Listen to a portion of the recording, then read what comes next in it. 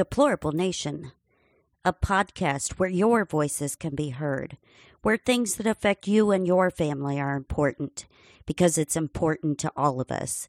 Every one of us matters and everybody has a voice. We're going to be bringing you news, current events, and throw in a lot of humor. And then you decide for yourself.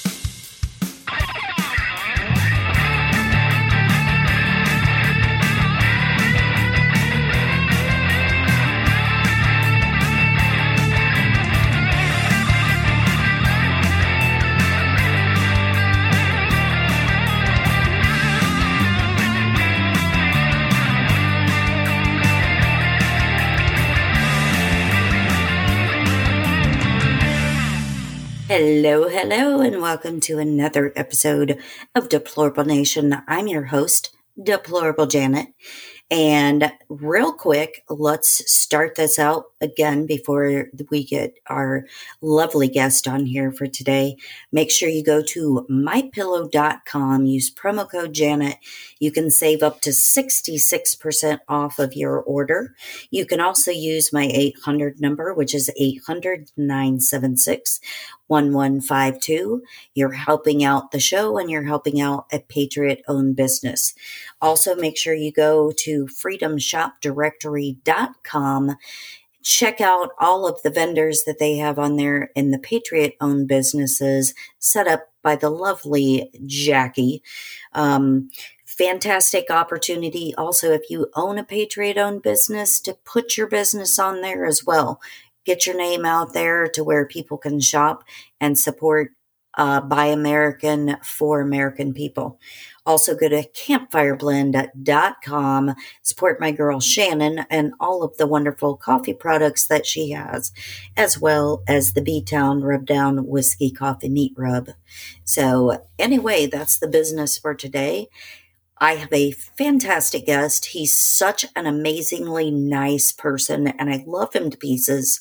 Mr. Adam from the Trust the Silenced podcast. How the hell are you, my dear? Janet, I am doing great. Just, another Monday and, starting the work week off and enjoying every minute of it. How are you doing? I am fan-freaking-tabulous, my dear. Great. I'm very glad that you're joining me today. So I want you to tell everybody about your show. So what is your show? What's it all about? Okay, so my show, it's Trust the Silenced.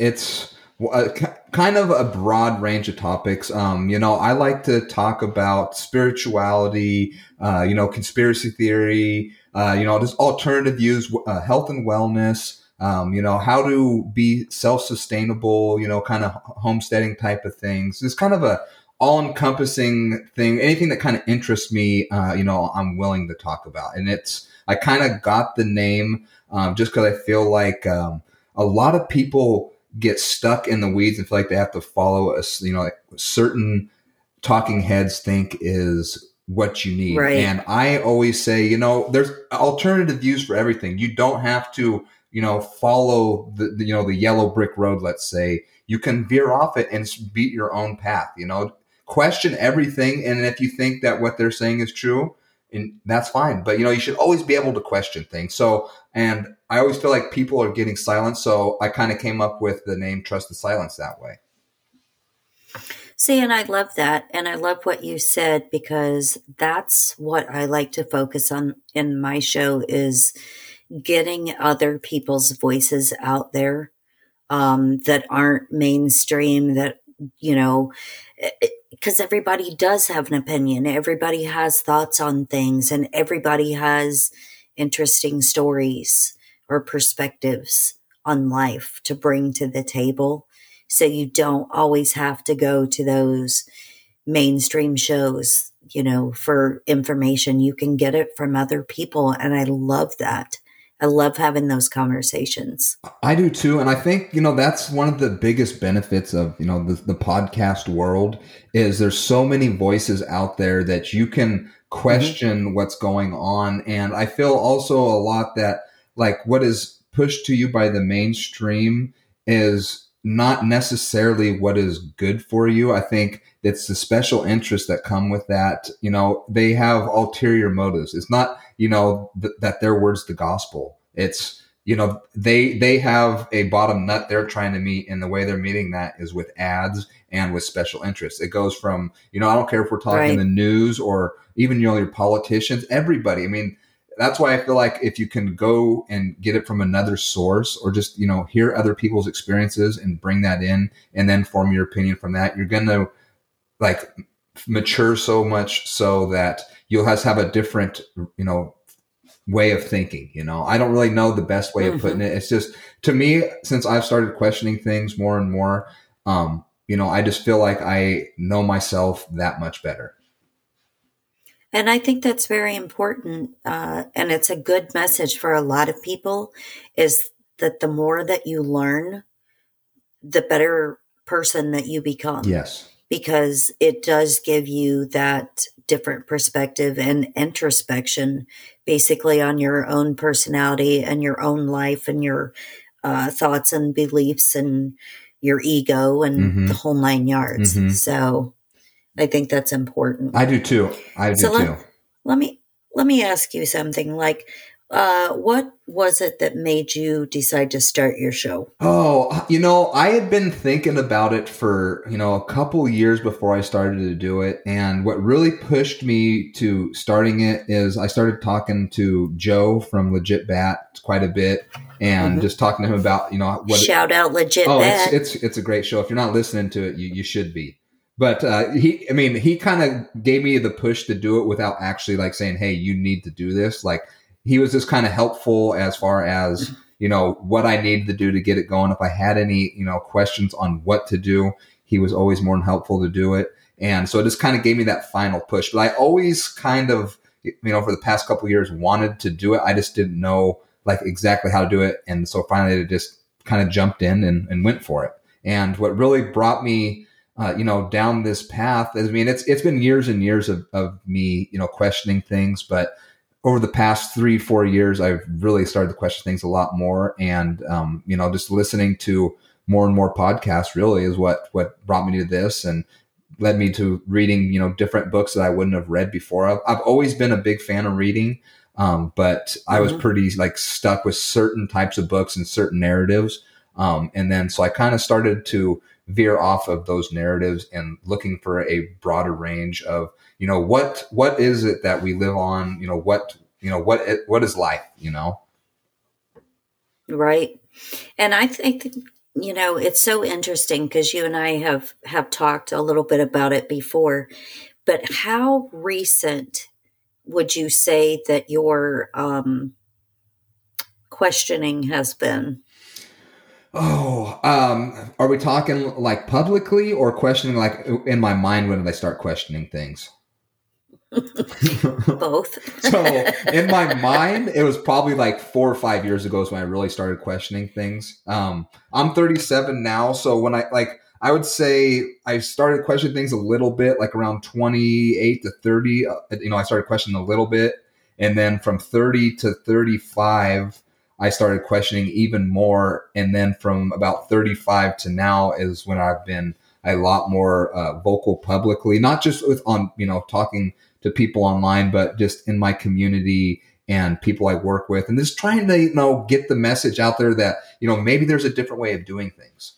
And so it's been a slow roll, really. I've had buddies that, were pushing me to look into things before that. And I was kind of stubborn for a very long time. And then I finally was like, you know what? They have a point. And that just kind of sent me down the rabbit hole, really.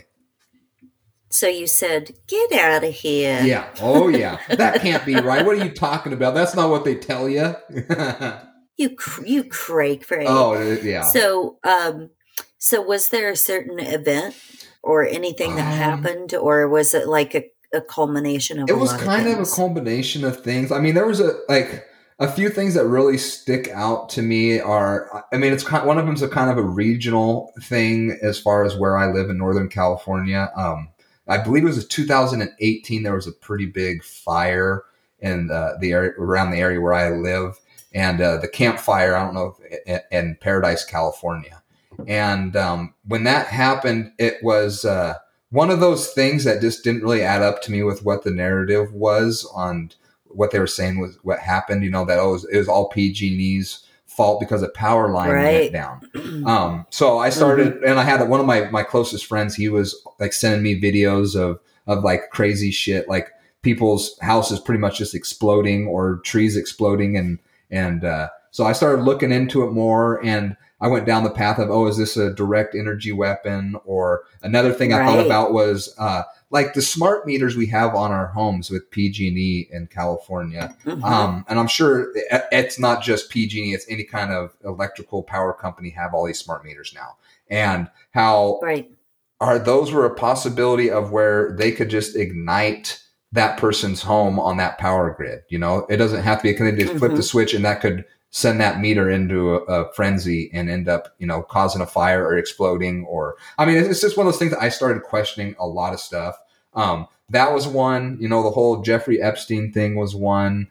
You know, the 2016 election was another one, as far as on the Democratic side. I didn't vote. I voted in that election. I didn't vote Democrat, but now I don't think I'll ever vote in a national election ever again. Maybe local, but that's about it. And then from there on, I just started waking up to all sorts of shit that, you know, previously I probably would have been like, that can't be true. You're just crazy. Like 9/11 was another big one that I look back at now and I'm like, how the hell did I not see this before? You know, how did I not notice this? Because I mean, I was like 16 or 17 when that happened. So I was old enough to, you know, remember everything, but it was spun in a way to where it makes you like, oh, well, we have to go to war too. We have to go to Afghanistan. We have to go to Iraq. And it's like, well, really, what does Iraq have to do with this? You look back at it now and it's like all this money and all this death that's occurred because of that. And it has only benefited these small group of people, you know? Right. That's very true. And, you know, they've done that throughout history where they fund both sides and then line the pockets of the politicians. Yes. You know, and it's a commonplace thing. And I just want to say thank you for bringing up the smart meters, because that is another reason why I hate technology. Yes. Because the smart meters, smartphones, smart TVs, that is just another more intrusive way to get even further dug into your life. Correct. You even have the, I can't remember what they're called, the smart things that you put in the car for your quote insurance company. Yes. Where they can monitor your speed and they can monitor like the activity that's going on in your car and stuff. Hell no. Yeah, for just to get Stay a better out rate. Of my fucking life. Yeah. Another one that I really kick myself in the ass for doing now is the whole 23andMe thing.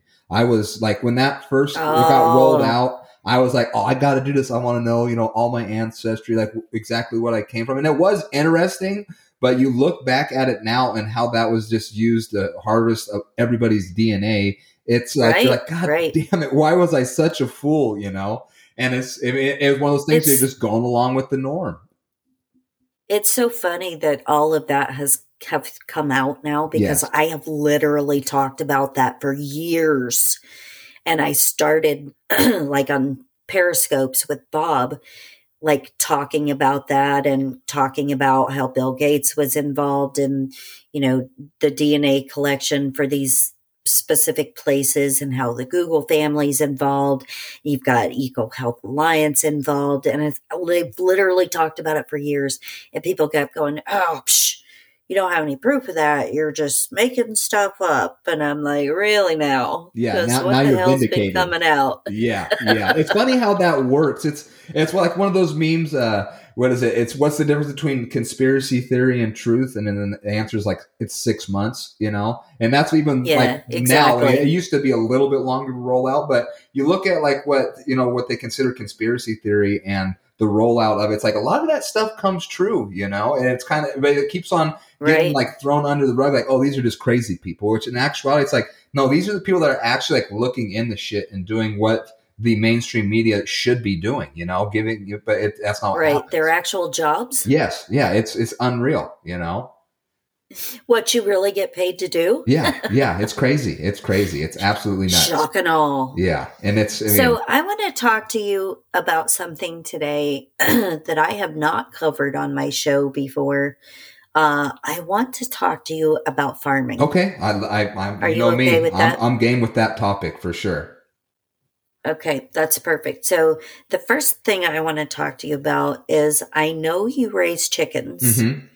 And a lot of people out there are talking about raising chickens now, things like that, for self sustainability. But I want to know, like, how much research went into that from the get go? Oh, I mean, it's still like I still do quite a bit of research, but initially to get into it, maybe for just the chickens, I would say you could probably get by with a couple months of researching. But it depends on like, if you're going to build your own coop, how many birds how big a space do you have? How many birds do you want? I mean, it just all depends on how in depth you want to go. I mean, you could just shotgun it and just get birds and learn on the fly really easy because that's one good thing about YouTube, which I hate to say, but they're like do it yourself stuff is really helpful. And they have a ton of stuff on like chickens and what to look for, what to feed them. If you want to ferment your feed, if you want to build a coop, also, I mean, any topic you want to think of, they have it on chickens. And so I definitely use that as like, if I have any questions, like if a chicken comes up with some kind of illness or sickness I haven't noticed before, I'll go on there and kind of type in what the symptoms, and usually something pops up. But yeah, my initial, like from starting to think about getting chickens to get them, I would say I did probably like 2 to 4 months of research. So nothing super crazy. Well, and I think about this all the time because, like, even with any kind of animal, like, whether it's horses or dogs or, whatever, there's always different breeds, and each breed comes with its own, set of illnesses that's common to them Mm-hmm. or whatever. But I always wondered, like, because I hear a lot of people talk about, wanting to raise chickens and stuff. And I thought, ooh, like, I don't know where I would start. Yeah. Like how much property you need, how much space you need, if there's certain breeds that you can't have around other breeds. I mean, that would make me absolutely crazy because I feel like it would be another never-ending topic for me. Yeah, it's constant learning, to be honest with you. Like as far as them getting along, I mean, all chickens, when you introduce like a new chicken to your flock, they're going to kind of reestablish a pecking order. So they're Right. they're going to be kind of assholes to the new birds until those kind of like people. Yes. Oh, it's a total. It's its own little society in itself, And you watch them, and they act like that. They have like the alphas, and then all the followers, and then you have the ones that are lower on the rung. So it's a total like way of looking at high school. Oh yeah, for sure. Yeah, just society in general, and it's pretty interesting. But so that's on as far as them fighting it, that they usually get over it.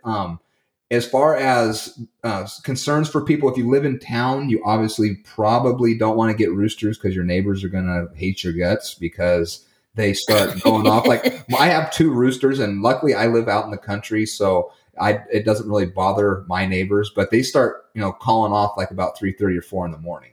So that's one thing to think about. Another thing is there's certain breeds that are better egg layers than others. So you have to start thinking, do you want them strictly just for egg production, or do you want a cool looking bird, or, what exactly are you looking for? And I just want to warn people now, if you're going to get into chickens, you're going to set a number that you want to begin with.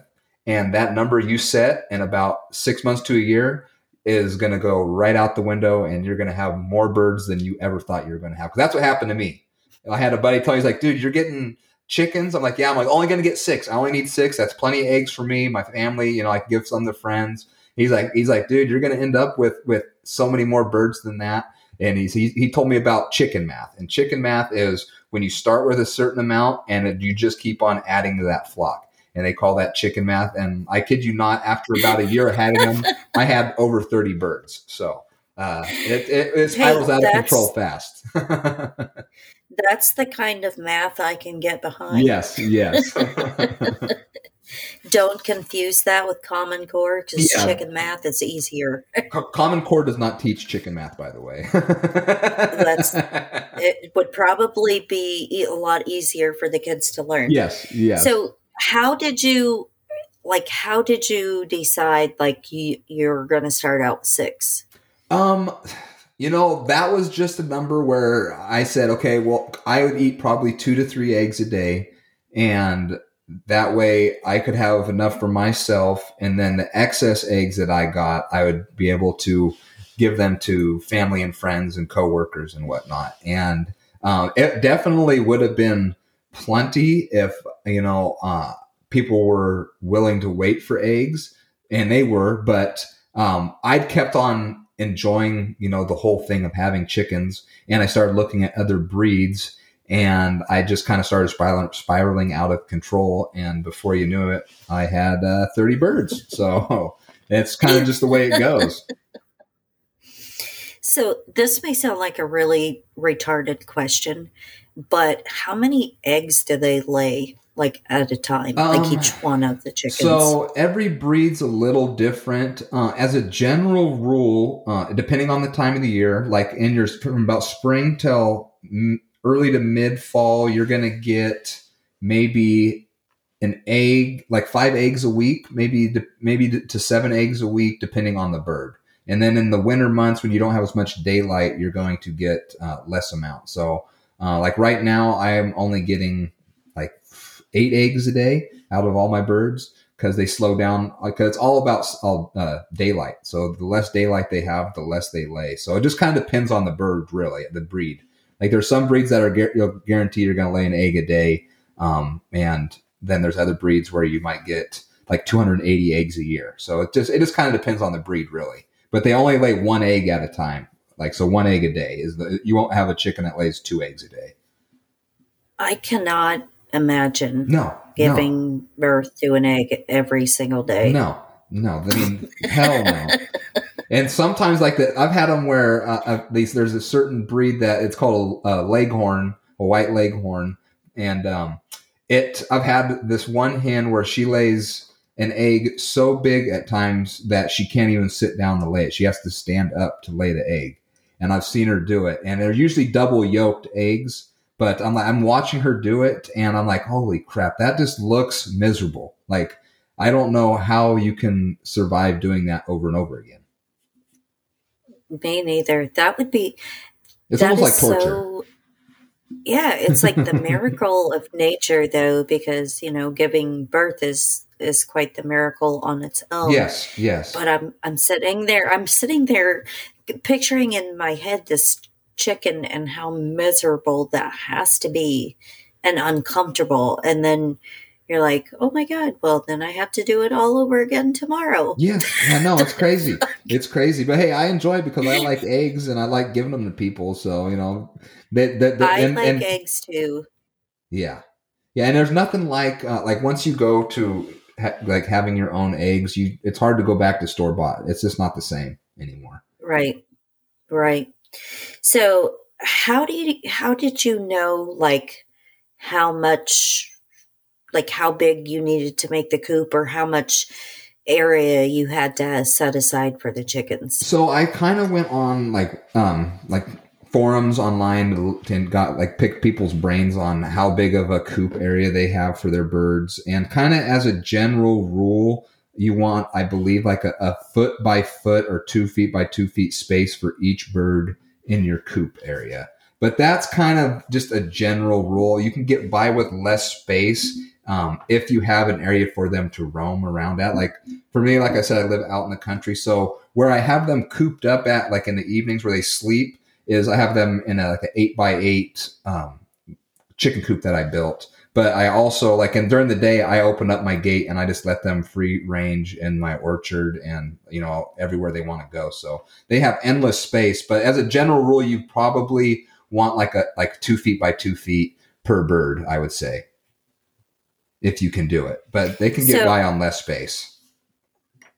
So how many different kinds do you have? I probably have, let me think here. I'd say like 6 to 8 different species off the top of my head. And they're all different. They're all different types of birds, but they're all egg layers. I don't have any meat birds at this time. That's one of my ventures I'm going to go on this spring is I'm going to do meat birds and then turkeys as well. I would love to have turkeys. Yeah.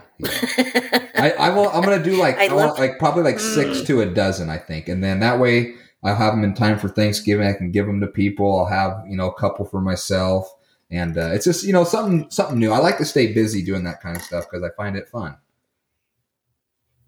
So this is going to sound terrible maybe, but so if you decide you're going to do the meat birds, yes. Are you okay with like killing them and like stripping the feathers and all that yourself? Yes. Or would you have somebody do that? No, I would do it myself. I'm pretty desensitized to the killing of livestock because I grew up doing, FFA and 4-H and all that. So I always raised animals and I've always been a big hunter.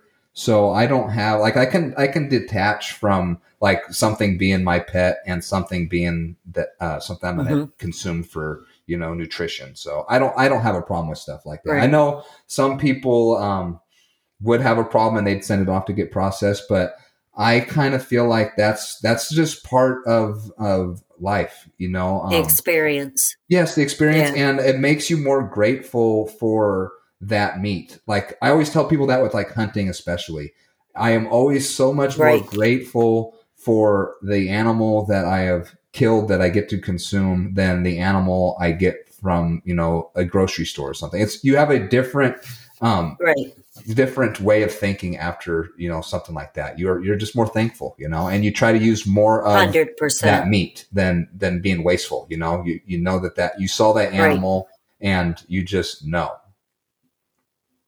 Right. 100%. And I think you're onto something with the waste. Yes.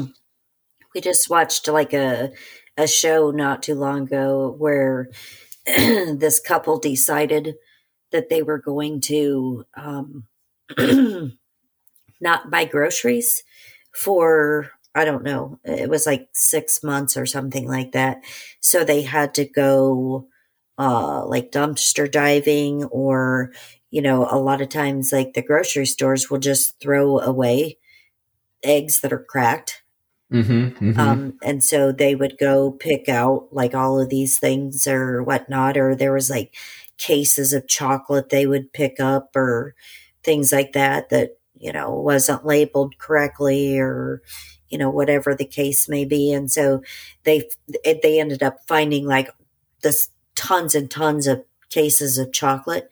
That's what they gave out for Halloween. They didn't have to buy candy or anything like that, but they literally bought no groceries. They used everything that they found. Yes. Because they didn't want to have all that waste anymore. Yeah. And I think like in Western society, we have been raised to be super wasteful with stuff. And you go to the grocery stores, let's say like in your produce, they will throw out any kind of produce that doesn't look, like super appealing or a certain shape. And it's nothing, there's anything wrong with that, vegetable or fruit, but other than it just doesn't look right and they don't want to put it out. So it just goes into a bin that they end up throwing away. And that's just one aspect. Right. And I feel like a lot of people, like from what they buy at the grocery store to what they consume and how much waste there is in between is unreal. And I think that's another part of being desensitized to where your food comes from. Is you don't really have that, like, you're like, oh, there's always more of it. I can just go buy it at the grocery store. I can always get more. And I think people are starting to realize that more and more now that, the grocery stores aren't as full as they used to be, that like, oh shit, like maybe I should start being, more efficient on what I buy, or maybe that's not going to be there next time. And instead of, being an asshole and then buying 10 of them and, just so you have it, just buy one and be happy that you have it. Because I think, I don't know if you noticed this, but like when the whole pandemic thing first broke out, like in March of 2020, and you went to the grocery store and there'd be people this buying stuff just to buy it. You know, it was just a mad frenzy. Right. And it was like, well, you don't even need that. Like the whole toilet paper thing, and like for instance, is like, who needs that much toilet paper? You're gonna be able to get more. You know, and it's just people just being greedy, and it really showed you like how short a period of time it took for people to become unhinged on going to the grocery store and just going out of control. You know, we chuckle about things like that, even like on a smaller scale. Like down here, if there's a threat of snow, people freak the fuck out. Right? Because we don't have road trucks or anything down here. And so it's like, we were supposed to have snow the other day, and literally the grocery stores were absolutely just flooded, congested with people Yeah. buying stuff. And I was like, you know, we're not even supposed to get an inch, right? It's just, And yeah. what kind of household do you live in where you don't have something at home Yeah. Yeah. That's the that thing. you can eat Yes. or use? Yeah. I mean, I don't get it. I think a lot of that too is brought on by when people watch the news. It's all fear based. And so you see this shit on the news and it puts you in this vibrational state of fear. And, oh, I need to go get Right. this now because it might not be there next week. So let's go get it now. And in actuality, like if you didn't watch the news, you wouldn't even know that there's anything wrong. You know, you'd just be living your Exactly. life, you know, every day as you had been the day before. And so I think that is another thing, like people need to push away from watching the you know, mainstream news so much, because it is all fear based. There's a reason they say if it bleeds, it leads, you know? Right. And that's very true. And I think if people took the focus off of that, because it's so negative all the time, it's literally, you know, all these stories about how you're going to die or you're going to infect everybody or, you know, whatever. Not just that, but like we quit watching any kind of local news a long time ago because it was all like shootings and, you know, all this negative, just horrible stuff. And when you take your focus off of that and just focus on freaking living your life every day, Mm-hmm. you're so much happier. Yes. You don't have all that like, you know, panic and fear that's just like a drum beat into your head literally every day. Yes. It's so much more peaceful. Well, I think it makes you realize that you can get by with a lot simpler way of living. You know, you don't need all the bells and whistles and all this shit that, like all the materialist. And I mean, I say this all the time. It's the materialistic shit you can do without, you know, and that's all it takes is for you to have to do without it for a certain period of time. And you're going to break yourself of that habit. I mean, that's just how it is. You know, and I had this discussion yesterday, with another friend from California that I recently met, wonderful person, and we were talking about clothing and how much waste people have in their closets. Oh, yes. You literally don't need that much shit. You don't need that many pairs of shoes or, you know, whatever. Like, how often do you go through your stuff? And the thing to me that I'm trying to get set up at the church we started going to is setting up a clothes closet.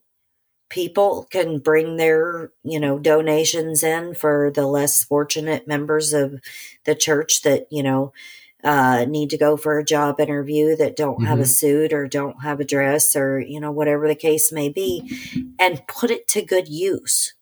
Or hell, if you're crafty, make fucking blankets out of your old clothes that you never wear. Yeah. You know what I'm saying? Yeah, no, I mean, and you can do that. Like, I remember when my mom, like when I was a little kid, I remember my mom taking all my old jeans and making like quilts out of them just because she would, you know, just where she'd like to reuse shit. And not like we actually like needed the blankets, but it was just something that she enjoyed doing. And you know, so you can reuse a lot of stuff. And like, I And you're think like, creating. yes, you're creating something, and really like how many different items of clothing do you actually wear? Like on a weekly basis, a lot of people are pretty much wearing the exact same things every Same week. stuff. You Yep. know, and then you have a Yep. few, all your other shit in your closet or in your drawers is just shit you either never wear or you might wear Right. occasionally, you know? And Mm-hmm. it's one of those things like, why not get rid of those clothes you haven't worn in a year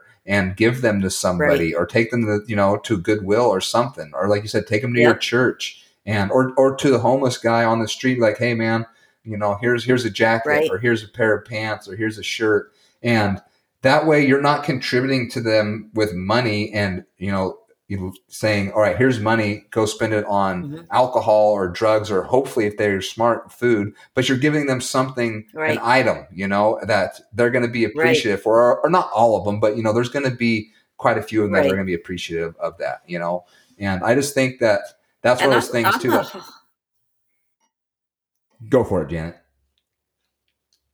I was just going to say repurposing stuff is, a fantastic idea. And like, even for people that have like old pots and pans that they don't use anymore, donate them. Or if you get into soap making, candle making, anything like that, then you have your specific pots and pans to use just for stuff like that. Yes, yes, it's all designated for Think that smart specific about the thing. things that you Yes, have. Yeah. yes, I agree. I agree Or, 100%. I just think it's a smart idea to like go through and thin out and get rid of waste, get rid of things that you don't use. If you are irritated about dusting around items that you have in your household and it irritates you, get rid of the items.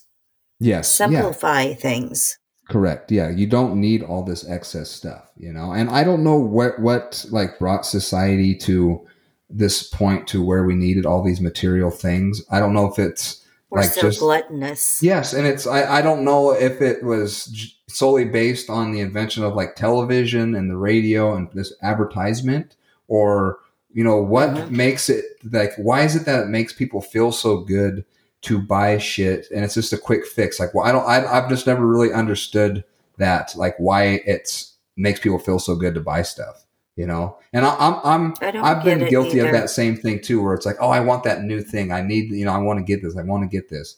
And then, but when you get it, you like, it's only gratification for a short period of time, Right. and then before you know it, you're like, oh shit, I'm not really that happy again. I got to buy something else, instead of like working on yourself and making yourself feel better and realizing why you're not happy. You just go and buy more shit. The funny thing is, like we buy new stuff every once in a while, but it is like guns that are at the bottom of the lake or things for hunting. Yes. Stuff like that is useful. Practical. And or like things that you can use on your property, as far as like if you're going to buy a machete, one that's got like a saw blade on it, so you can hack down brush, or you can cut down trees or whatever, or use that for hunting. Yes. I agree. Multi-purpose items. Yes. Yeah. No, I think that. So that's the kind of stuff we're into. Like I'm not a shopper.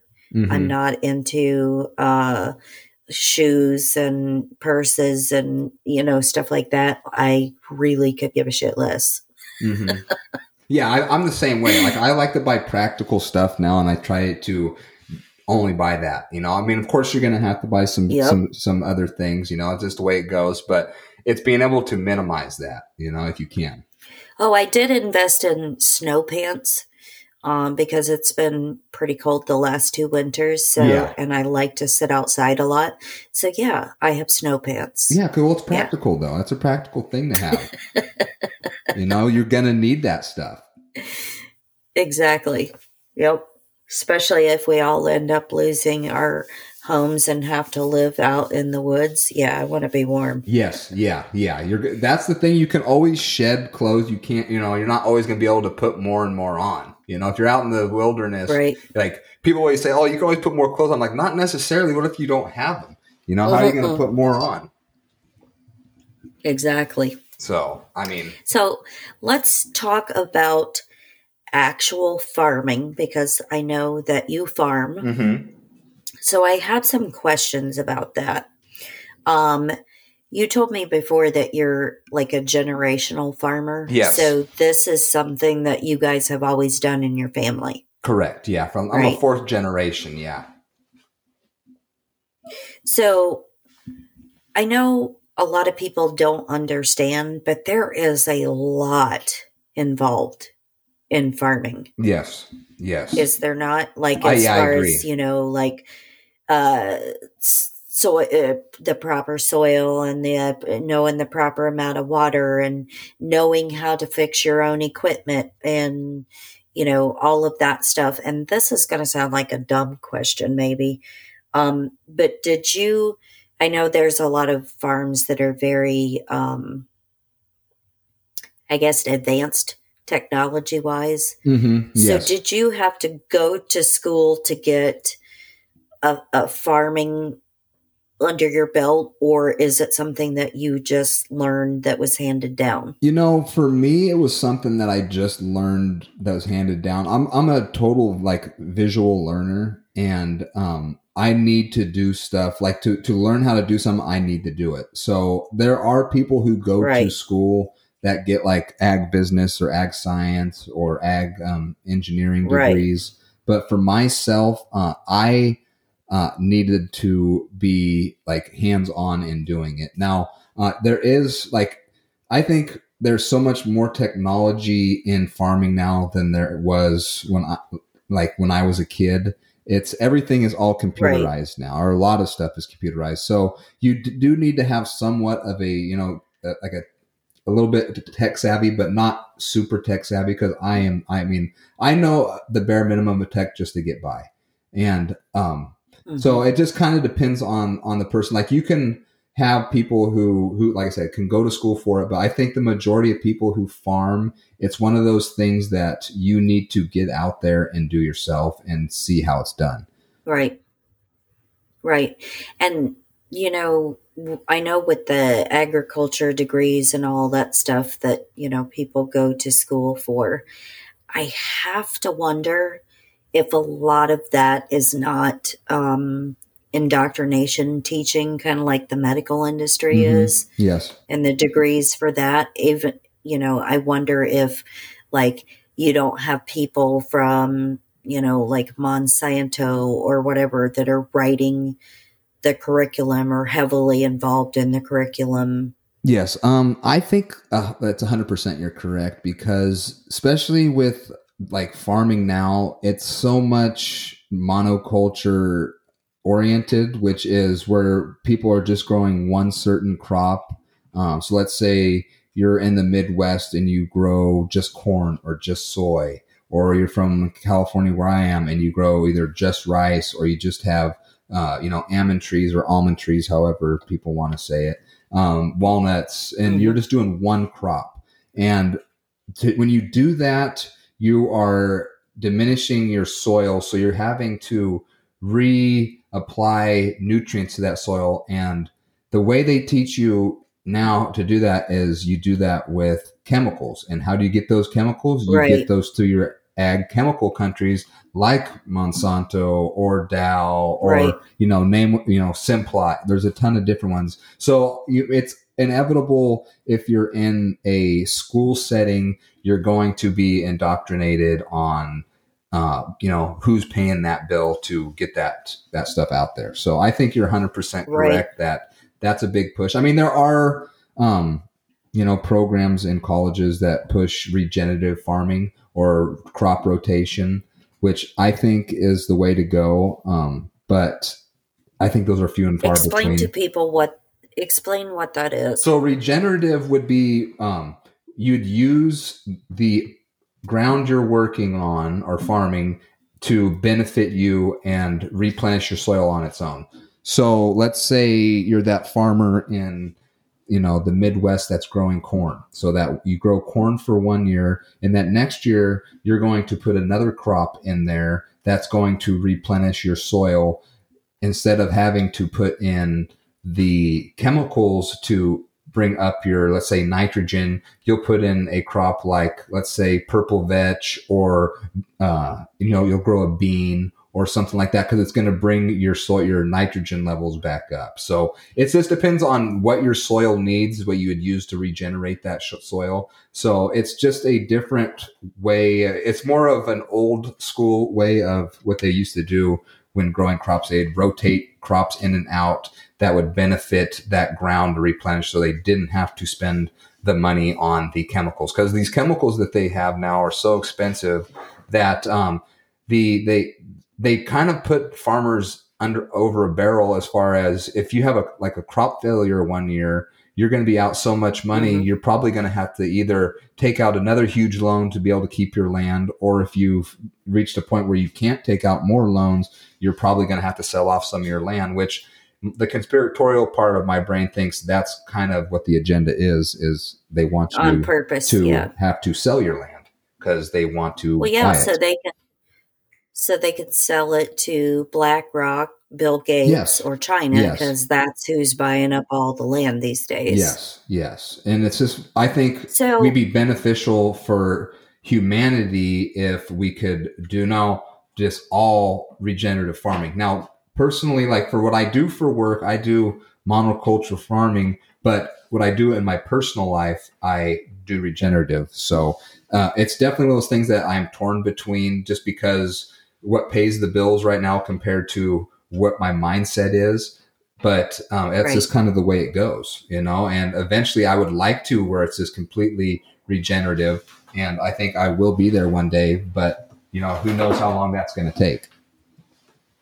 So here's a question. And maybe I just can't wrap my brain around why, but if you are a farmer and you own a bunch of land, why would you not rotate your crops, do the regenerative farming? Because to me, it would seem like your crops would be healthier if they're coming out of nutrient-rich soil than they would be coming out of highly chemicalized soil. So why would you not want to do that? I think the easiest way to explain that, it's greed. Now, when I say that, I mean it's because there's certain crops that are going to bring more money in for you than others. So a lot of these, like let's say you live in an area where you have where like rice grows really well or corn grows really well, and your yields are super high, and you're getting top dollar premium for your crops. And the next year, when you should be rotating it out, the crop that you would put in isn't necessarily a crop that grows the greatest and is not going to bring you the most revenue in your area. And so I think that is a big contributing factor to why there isn't crop rotation more. It's solely on greed. I think another one is that it's just been kind of like bred out of like the new age farmer to do regenerative and to just get the chemicals. And like every farmer, right. I wouldn't say every, but a majority of farmers have a PCA, which is a guy who is pretty much a sales rep for a chemical company. And they come out and check your crops, right. And they say, oh, you have a deficiency in this. This is the chemical that you need to replenish this. And I can get you this chemical for this, rate. And then instead of doing your own research at the easy, they take the easy route and they just buy that chemical from that rep, So they're all, these PCAs, they do know what they're talking about, but their bottom dollar is they're salesmen, and that's what they're there to do. They're there to sell you on chemicals. Right. So and I think a lot of that too with sales. I don't mean this to be offensive to anyone that does sales, but there are a lot of snakes in the sales field. And so I can see a lot of them selling you stuff that you don't really need, because the Yes. more they sell, the more money they make, because I'm sure they work on commission. Yes. Yes. No, that for sure. Yeah. Do you think That's the that's whole true? thing with cells. Yeah. The whole thing with cells is that, that's it. That's craziness. So, do you know how to fix like your own equipment that's on the farm? I know I am not the greatest with mechanics. I know the bare minimum to get by to get something running, but like there's a lot of guys that I work with that are top notch mechanics. That's the kind of their forte, and that's what they like to do. My forte is more of the growing aspect and getting things to grow and move along, and water management and stuff like that. So I know how to wrench on stuff, but it's not something that I do all the time. That's not something I would want to do all the No, time. no, me neither. Me neither. So, do you think that a lot of farmers who don't do crop rotation and stuff kind of like, I'm going to say, fought themselves or shot themselves in the foot to where they are dependent on these, chemicals for the soil, and, dependent on these reps to like fix, basically kind of like the drug industry, like sell you more and more and more and more and more? Yes, I do. Do you think they screwed themselves? I do. Yeah, I think a lot of farmers. I mean, there's like small farms are definitely dwindling out. It's getting more and more to the point where it's just big corporation farmers or hedge funds that Mm-hmm. buy up land and then have that farmer whose property they bought. They'll have that person run it for them. But I think a lot of guys have shot themselves in the foot with getting out over their skis and taking on too much. And it's you see it now, like especially like where I am. It used to be all small time farmers. You had guys who had been their farms been in their families for generations, and the cost of things got so expensive for them they couldn't afford to keep it going and had to sell out to other bigger farms or corporations.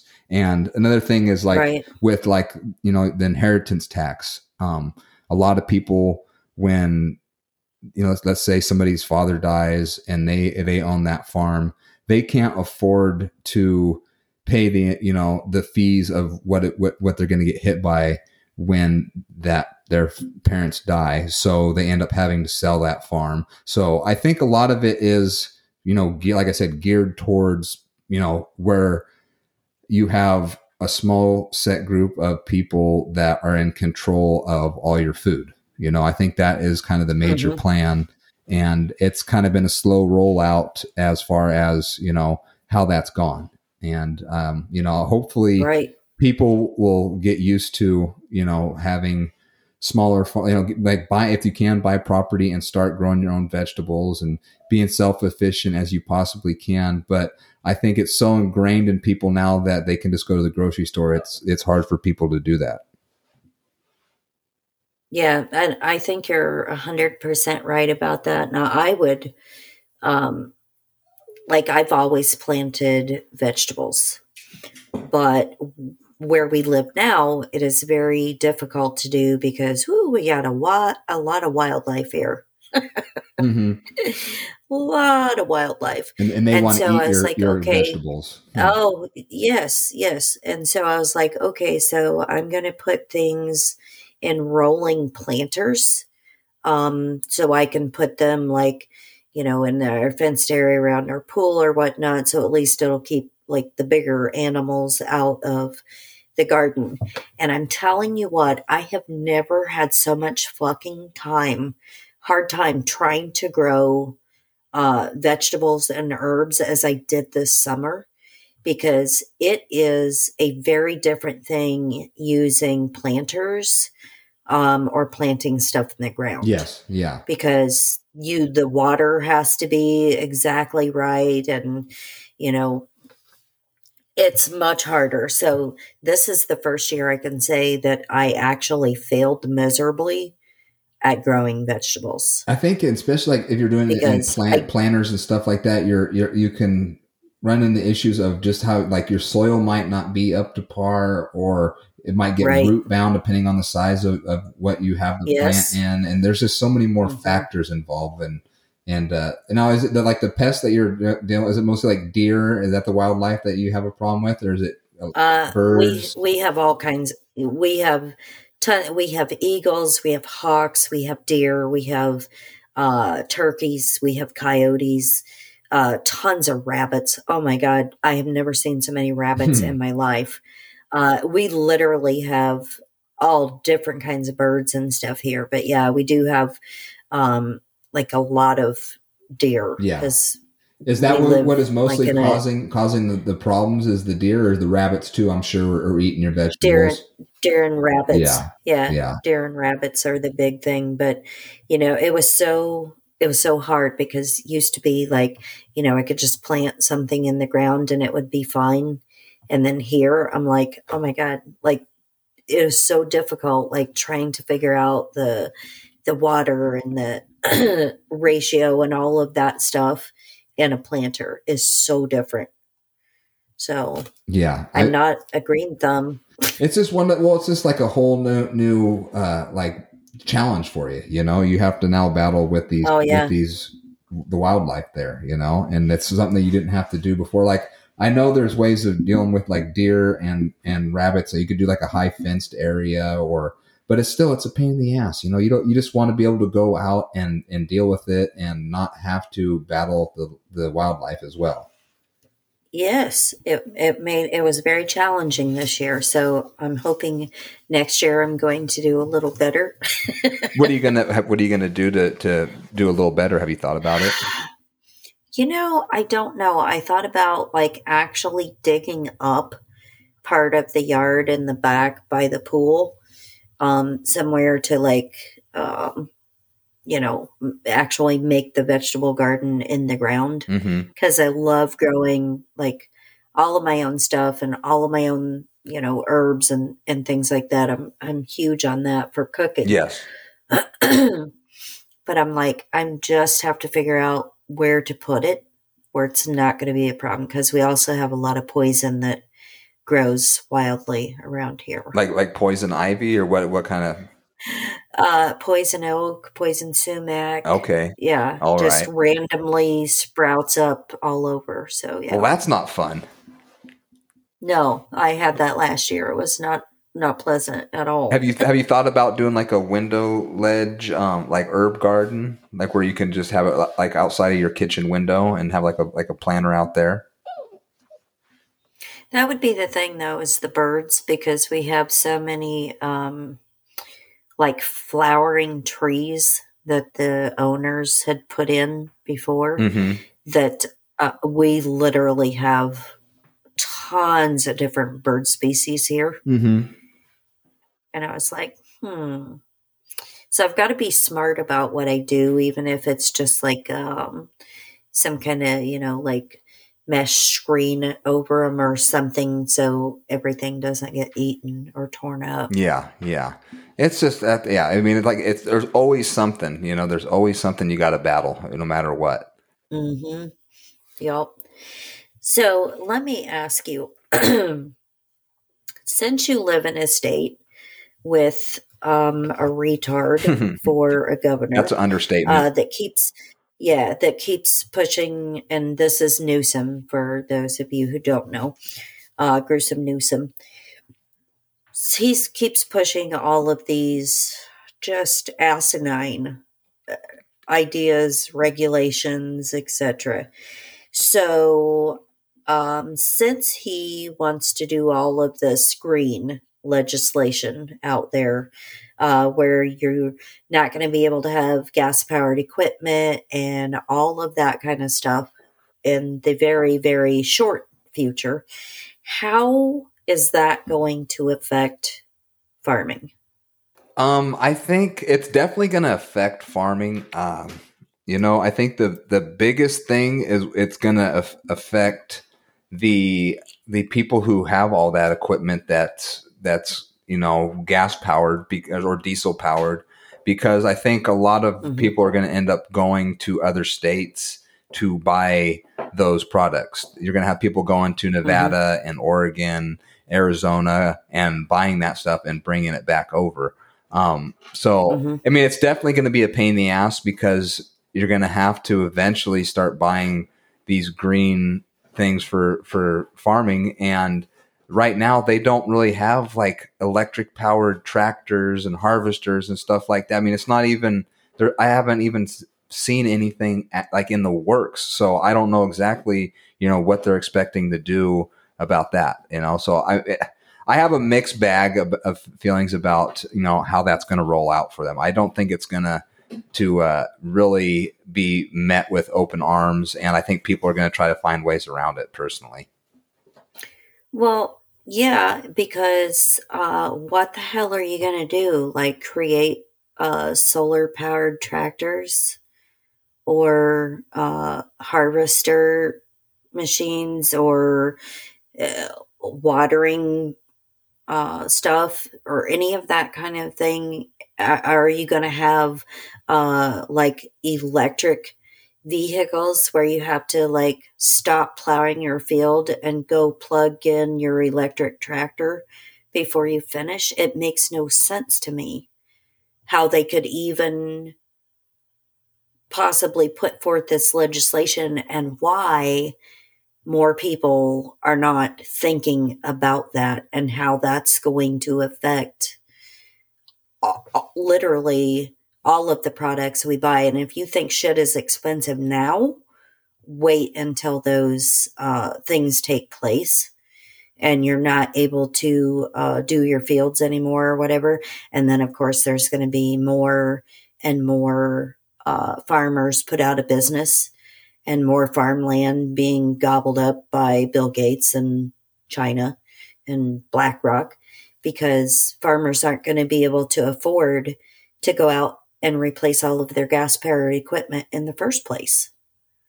yeah, I think a lot of I think it's definitely going to price out a lot of guys, and I think that's part of the plan. And like you said, it's definitely going to jack up the price of food, because it's going to get like what it's going to cost to grow these crops is going to jump up, and they're going to pass that on to the consumer. So it's Mm-hmm. it's a whole trickle down effect. It always happens that way. And you're right, it's weird how people don't like see that. They don't understand that that's how what's going to happen. This whole green deal stuff, it's like all this, like, I get it. Yeah, we definitely pollute the earth. We definitely do that. But I don't know necessarily with doing carbon taxes and all the stuff that they're trying to roll out, if that's, I don't think that's going to fix it. It's a bigger problem than that. Yeah, Well, I'm not saying that, oh yeah, climate change is 100%, a false thing. I think it does happen. And I think we do, have our part to play in it, but I don't think they even come close to figuring out a way to solve it. And I think it's more of a way to control people. to make more money for certain people. Yes, yes, yeah. And in return, it's all about control. I always tell people that that's the bottom line. It's everything is about control. They want to control you. I mean, that's just the way it is, as far as I see it. Yeah, and it's so funny because, like, all the Hollywood celebrities that go and talk about climate change and they're all over the world talking about how we're destroying the planet and all this stuff, but yet they're flying there in private jets and things like that. Okay, so then that's one argument when you bring it up. Okay, well, but I don't have an airplane. I don't fly an airplane, and so I'm not polluting as much as you are when you are literally flying all over all the time in your private jet. When you bring that up to them, their thing is, well, but I need to do this. I need to my plane to travel. Yeah, yeah, Okay, well, the farmers need their tractors and other equipment to provide food for the rest of us because if farmers don't do it, who's going to do it? there's not enough people that are self-sufficient to be able to do that on their own. So Exactly. what do they think they're going to eat? Yeah. And I think that right there is a reason enough for people to start like growing their own, at least start with growing your own vegetables, or like you say, your own herbs, because if you're doing that, at least it's a starting point. And you're going to, once you start Mm-hmm. doing that, you're going to want to start broadening like what you're doing. So you like let's say you start with herbs, then you're going to do, oh, I want to do like a salsa garden. So you're going to grow tomatoes and onions and Right. peppers. Oh, And that's then me. Mm-hmm. and then after Yep. that, you're going to be like, oh, I want to do melons, or, you just keep on broadening it. And that's why I always tell people, like, if you're going to start gardening, especially, don't like go into it with like, I'm going to do like this acre of garden, just start out with something small, Mm-hmm. something manageable that you're not going to get Right. overwhelmed with, because I think a lot of people think, It's time consuming. yes, they get bogged down like, Yeah. I want to do all this stuff, and then it's overwhelming for them, and then they just give up. So instead of doing that, Right. start on a smaller scale and then work your way up to what you wanted. And yeah, I Mm-hmm. mean, and like you're saying with these bigger corporations, like want us people to give up our sovereignty and freedoms, but they don't want to give up theirs. It's always, oh, Right. you can do this, you need to do that. It's never like, oh, I'm going to do that, I'll give up my jet, I'll give up my vacation home, I'll Right. do, it's never them. No, you can't question and tell them that, oh, maybe they should give something up. It's no, you should give it up. You're the serf class, and you better realize Right. that. That's their concept. It's like they're gigantic mansions that they live in, that my entire house would literally fit like in one room of their mansion, and it's like their expenses for heating and cooling and all of that stuff is so much higher than what your normal average person would be. But it's like no big concern for them because they don't have to. You do. Yes. Yeah. And that's not okay with me. Don't tell me that I have to do something and the same doesn't apply to you. Yes. I don't subscribe to that. It's kind of like all the politicians that, chastise everyone for not wearing a mask and all of that stuff. And then, then they're caught on TV. No one's wearing one until, oopsie, we found the cameras on, so we better put it on and act like we've been wearing it the whole time. Yes. Yeah. Or they go out in public without one or whatever, but yet expect you to. They're all playing theater. No. Yes. Yeah. And it's it's a double standard. It's like, the way I see it is, if you're going to preach it, you better practice it, and because as soon as somebody sees you saying something and not doing that, they're never going to listen to another word you say. They're going to be like, right. Oh, this guy lied 100%. About this. Why would I listen to him about what he's saying now? Even if you're telling the truth and doing, the next time, people are going to be like, oh, no, fuck that. Last time you weren't telling me the truth and I caught you not telling me the truth. So why would I listen to you now? Mm-hmm. Right. So let me ask you, because this is a big issue of mine. Tell me about the use of GMO seeds and how you feel about that. So the use of GMO seeds is pretty much, it's everywhere now in big agriculture. I think pretty much every crop that is grown in big ag has been genetically modified. You could probably, if you really tried, you could get some heirloom seeds, which would be non-GMO. It's more the organic thing. Mm-hmm. And if that's the kind of farming you do, you can get it. But I would say, for the majority, every crop that is grown now has been genetically modified in some kind of lab to get to, a certain level. And my thoughts on it is, I don't think that it's a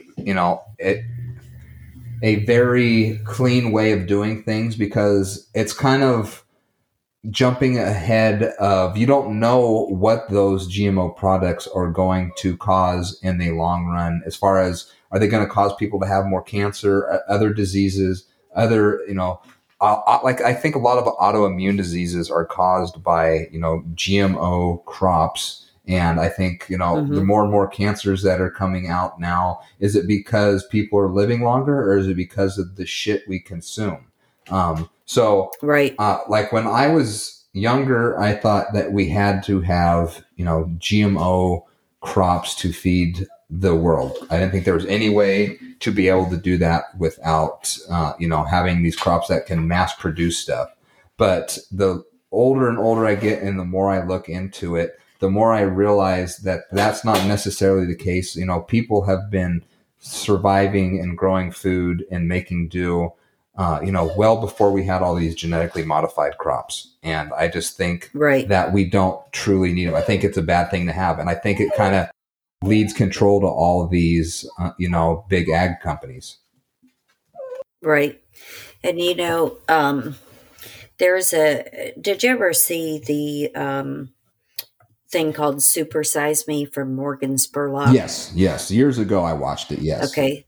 So he did one that we watched about chicken, um, and how they were, quote, like raised organic and free range and all this other nonsense. And then he showed like how easy it was to skirt around all of that stuff from, the USDA and getting around their regulations and, the amount of hormones through the feed and the grain that these chickens got, where they grew so big, so fast that like their legs couldn't hold them, and they would drop dead from heart attacks and whatnot, just because of the genetically modified grains and stuff that they were being fed and how fast they were growing. And it's like they were growing at such a rapid pace, they were outgrowing their bodies. So I thought that was interesting when we were talking about GMO stuff. And it makes me leery, because I don't know if a lot of people know this, and I'm going to cover this again on another show coming up, but the the USDA, and the federal government decided to make new labeling that went into effect January 1st of this year. It is for foods that have been genetically modified, only they changed it because that is a quote bad term. We can't use that term now. And so now it's called bioengineered products. You're going to start seeing, if you haven't already, round green labels on things at the grocery store that fall into the genetically modified category. However, reading this law, there is a lot of loopholes in it. If the companies or restaurants or whatnot that's putting out products, if they're under a certain size, they don't have to label anything modified. If a certain percentage of the ingredients, it's like listed water and something else first, then they don't have to label anything as genetically modified. So if you go and you read that, read all the specifics on the legislation that passed for the foods, they're basically giving a huge pass to tons of places to just keep pushing through modified food without people ever even knowing that it's happening. So it's kind of disgusting and disturbing, but that's our federal government for you. Yeah, and I think a lot of that has to do with they want to keep people sick, and I Yes. truly do. And on another point of when you're talking about the whole chicken farm stuff and those chickens that were, getting so big, those chickens are called Cornish crosses is the name of the breed. And they are genetically modified themselves to grow rapidly to where you can get them as a chick. And by 8 weeks down the road, they are to slaughter weight, which would be probably between like 8 to 12 pounds. So, Yeah, it was yeah, and crazy. so it's not only is the feed that they're eating genetically modified, those birds are genetically modified to become rapid growers, so they are totally Yeah. a freak of nature. I recently saw a clip, it was from, Jurassic Park from, with the early 90s, and it's Jeff Goldblum's characters talking about like how the scientists that created the, Jurassic Park didn't take into consideration, what could happen with creating these dinosaurs that are now having to live in a time where there are people. And it really like clicked with Hmm. me as far as like, holy shit, like that's kind of like where we are now with not only genetically modified foods, but these scientists going into bat caves and, name, any DARPA project, and it's like, holy, they don't think about the potential outcomes of what could happen. They only think about, what they, like, oh, I need to make it in this science magazine, or I Right. can create this, abomination, really is what it is. And, Right. they just, I truly think it's like, even if they're not being nefarious, which I think a lot of them are being nefarious, it is all it's they're not thinking things through. They're thinking about one thing and not the other. Hmm. I agree with that. And, you know, I think people are so wrapped up in seeking fame or seeking notoriety for, whatever it is that they created, that they forget to stop and think about things like that. Because all of these, like human pig chimera hybrids that they're making, or and I've told this story before, but living where we don't live too terribly far from a military base. There is one remotely close to us. And I was sitting outside last summer talking to a friend on the phone, and all of a sudden I saw something out of the corner of my eye, and I looked down and I'm like, what the fuck? And it was a toad that had a rat tail.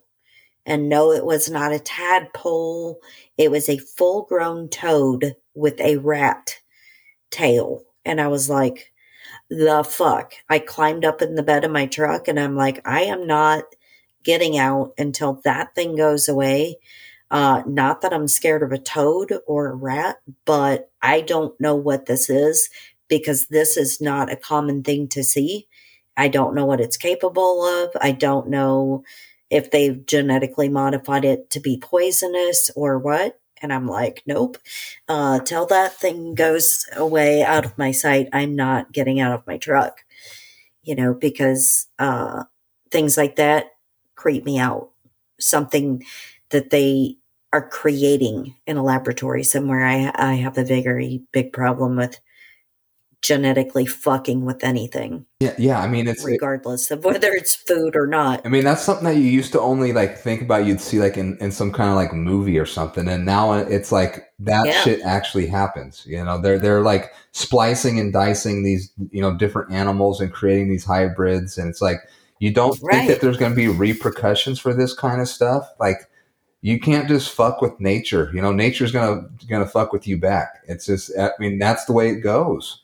And I just don't understand Yeah, like yeah. why scientists don't understand that, or they just like pass that old. I don't know. It's unreal to me. Or they don't care. Yes. Yeah. They don't care because the federal government's going to give them a shit ton of money for their Yeah. Pretty much a research. blank check, Yeah. It's pretty much like it's Yeah. like the whole thing with like Fauci and the Beagles, and signing off on that shit. Right. It's like any normal person, I don't care if you're not even a dog person, if you're a normal person, you see that kind of shit and you're like, that's disgusting. How could you do Right. that to a dog? It's just, and Exactly. it's like, oh, well, it's for science purposes. I'm like, well, then you're fucked up too. Like, if you think that that's okay, then there's something wrong with you, you know? But that's the thing that I think a lot of people don't know is about genetically modifying so many things in our society. Your medications are genetically modified. I mean, they have taken plant sterols and things like that, and genetically modified them in a laboratory to give right back to you. Yes. With these quote enhancements, with the food, with the medicine, with literally everything. And I mean, especially soybeans. Mm-hmm. That's a big show that I'm doing coming up. But that is massively GMO and quote Roundup ready. Yes. Which, yeah. Where it does not alter the seed whatsoever. Mm-hmm. They can actually soak it in Roundup and it does nothing. Yes, it's disgusting. And then that absorbs the Roundup into the seed. And when seeds are Roundup ready and GMO, you cannot wash that off. You can't boil it off, nothing like that. The only thing that you can do to reduce the amount of glyphosate that's in that's the ingredient in Roundup for everybody that doesn't know. Yes. Yeah. The only way to do anything with that is through fermentation, and that's just lessening it. It does not get rid of it completely. Yeah. So that's kind of fucked up. It's super fucked up. And so a couple points on that. It's, and another thing with those Roundup Ready seeds or just Monsanto in general, let's say you're a farmer who buys seeds from Monsanto or Bayer now, and you're the farmer next to that person who doesn't, and you have a crop that is from somebody else or is a organic one. If Monsanto wants to come in and test what your crop, if any of that comes back as what their seeds are, then you owe Monsanto money or Bayer.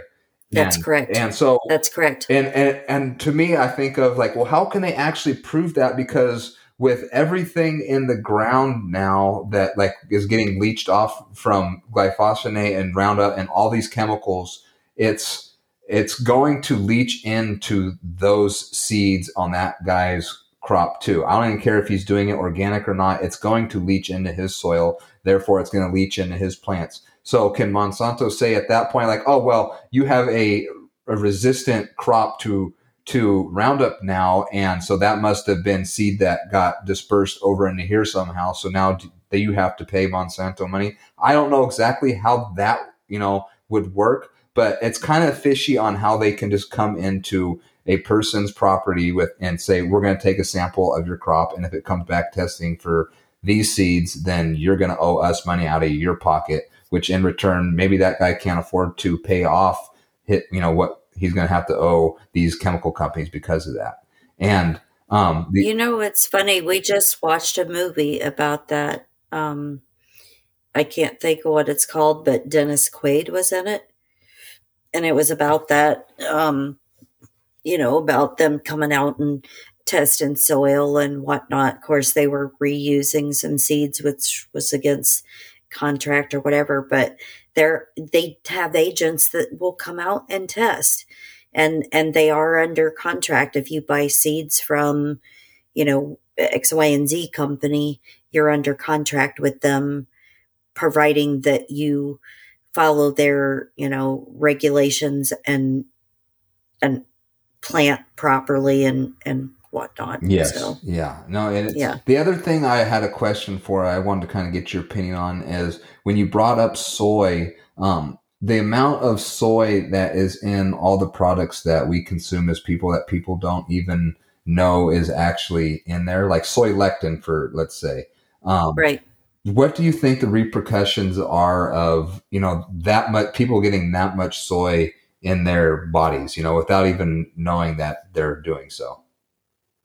I cannot give away the answer to that because I'm doing a big show with Shannon and Ellie. Yes. On this subject. We were supposed to already have done it, but it got pushed. Miss Shannon is under the weather. So yeah, it got pushed. But yeah, we are going to cover the whole spectrum. Yes. Of soy and the effects on the body and what it does. So yeah, I'll definitely look for that in an upcoming episode because yeah, there's been a lot of research into that. So Yeah. I just think it's kind of strange, like how much of it is in like foods that you wouldn't think it'd be. everything. And you got to really read your Hmm. labels because you're like, holy crap, that's in there. And, so yeah, it's definitely something for people to listen to your show on it. And then, also look into it, see how much soy's and stuff. You'll be Yeah. shocked.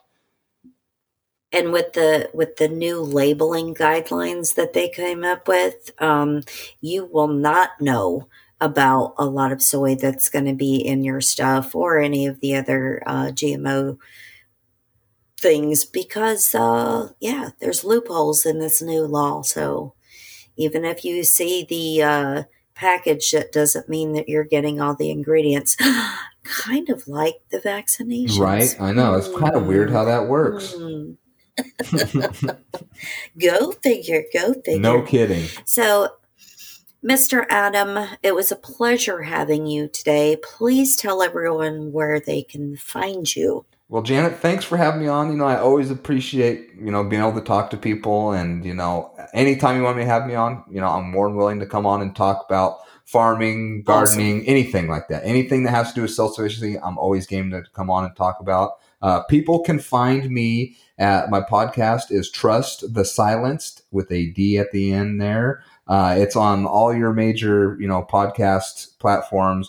If you have Podbean, I'd recommend going to Podbean, but it's on iTunes, Spotify, Google, all that stuff. So you can find it there. I am on Instagram at Trust the Silenced, and I am also on Twitter at Trust the Silenced. So those are the places you can find me. I also have an email, trustthesilenced@protonmail.com, in case you want to contact me with any questions, but feel free to do so. And once again, thank you for having me on.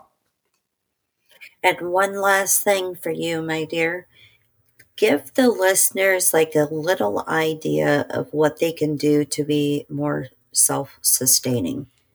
So what I would do is start a small garden this spring. You don't even have to do it from seed. Just go to your local Home Depot, Lowe's, Walmart's, Tractor Supply, any place that you can get, your stuff like that, and get starter plants and plant, a couple of plants that you really enjoy. I would say most people I'd recommend getting some kind of tomato, and then go with your usual like basils or other herbs such as depending you could do cilantro, parsley, depending on where you are, stuff like that. Peppers are always a pretty easy one, but start out with a small Mm-hmm. garden and just kind of just do a trial and error. You can pretty much grow crops anywhere. You might have to put a little bit of compost in with it, but you can do it. It's not that hard. Don't get dug into the weeds where you're planting 25 different things. Just start small and then gradually work your way up. Go on YouTube, go on your search engines, watch videos, look up stuff. There's forums that you can check out. Go on Telegram. There's a lot of Telegram, platforms in there that you can check stuff out and talk to people and bounce ideas off. But I think the best way to start is by, starting a small garden. And then if you like that, you might venture out and do a bigger garden. You might plant some fruit trees. You might decide you want to do chickens. You might decide you want to do other kind of livestock. You might do lambs, goats. The possibilities are endless. And before you know it, you're going to fall in love with this stuff. And, you're going to realize that it's going to take work, of course, but it's a labor of love is what I like to tell people. And I think that is your best way to be less reliant on having to go to the supermarket and eating crap food and bettering your health. I think, food is a major thing as far as your not just your physical health, but your mental health, everything involved. So I think that's your best way to start. Agreed. Very wise words, my dear. I'm going to have you come and set me up with the chickens. Oh, any questions you have anytime, Janet, I'm more than happy to answer them for you and help you out for sure. Hey, and for anybody else out there that's interested in doing that, don't forget about the chicken math. Yes. That's very important to remember. It's a real thing. It will happen. I'm telling you.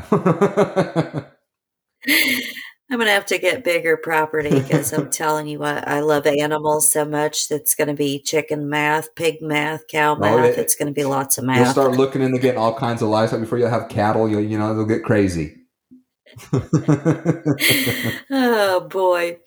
Thank you again for joining me. It was a pleasure having you, and I hope that some people get a little bit more knowledge on farming. So Yes. there you go. Yes, and thanks again for having me on, So, for sure. absolutely. So, for me and for Adam, we'll see you next time and have a good one. Bye, guys.